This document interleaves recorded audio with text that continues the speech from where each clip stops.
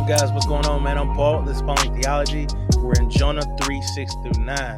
We have been reading about Jonah's proclamation to Nineveh and his response, or the response of the Ninevites now that they've turned from God. And we're going to see further. We're going to see further the response that happens. Earlier, we just seen the people. And now we're actually going to go to the king and see his actions and his response. So if you haven't read 6 through 9, check it out, man. And stop the tape. Check it out. Come back and we'll talk about it. If you have, we're going to jump on into it, man. So what does the scriptures say?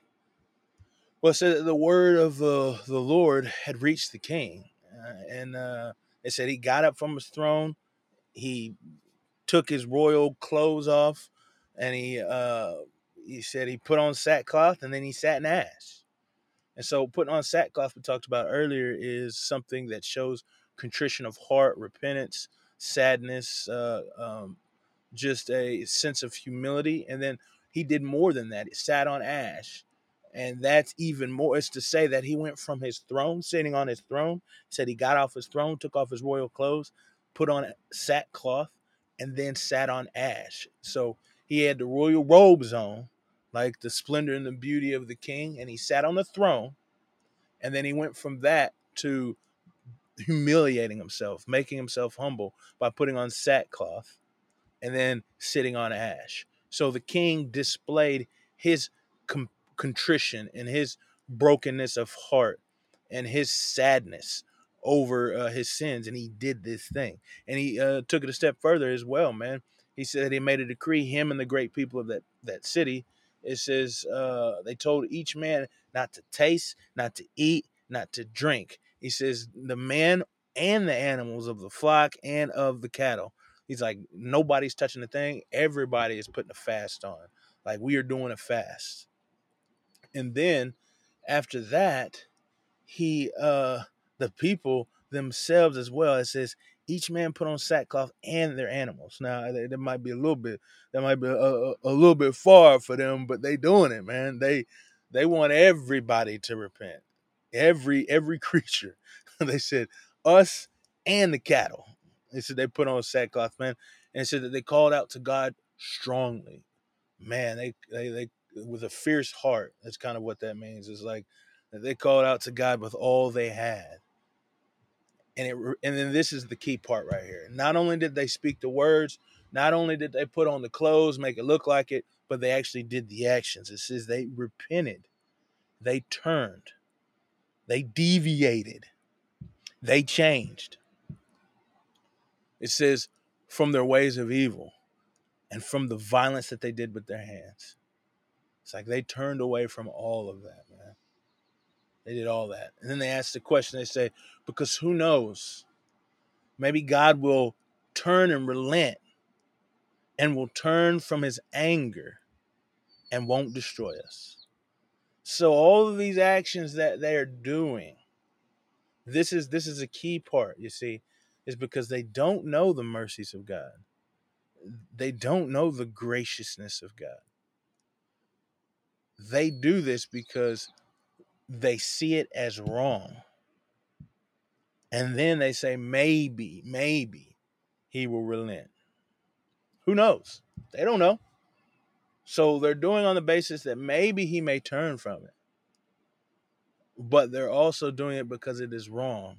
And so they are turning from their violence.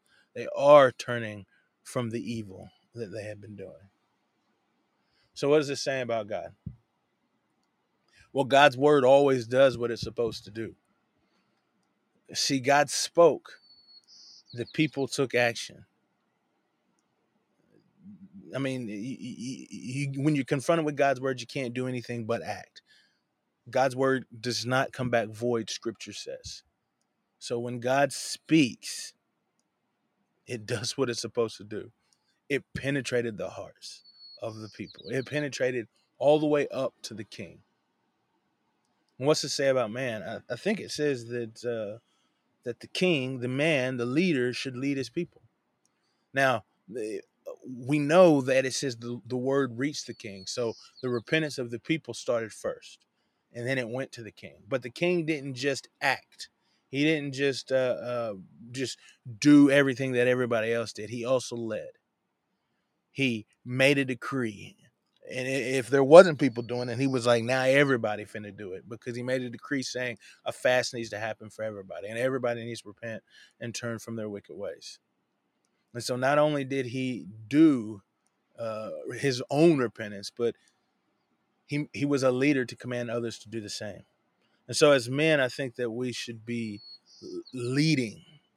As human beings, we all have people that follow us. It doesn't matter what position you're in. If you're young, believe me, you got eyes on you. And so the way to lead well is when we do recognize and see. First off, we do the action ourselves. That's what the king did. He did the action himself. He actually lived it out. But then he also spoke the action with his voice. He made it known the intent of his heart, not just by doing it, but also by speaking it. And sometimes we lacked either one. Sometimes we do things and we're like, oh, I'm just going to do it, and they'll just see what I do. Or we're the opposite and we're like, do as I say, not as I do. But I think it takes both. We see this from the king here, is that it took both. He spoke the words and he did the action. Then I think another thing is that true repentance is displayed in our outward actions. It showed the humility of the king to take off his royal robes, his get off of his throne, and then put on these sackcloths, which really mirrored him with the poor. Because not only was this a display of humility and sadness and contrition, but it's also what the poor people wore. It's a lot of times what poor wore. And so not only was he placing himself off of his kingly throne, but he's recognizing that there is another king. I believe this could be understood in that way. And so true repentance is displayed through our actions. He got off his throne and he sat on ash, the royal throne that he is supposed to have, and he sat on ash, showing the contrition of his heart. So outward action is always displayed when there's true repentance. So how can we apply these things to our lives?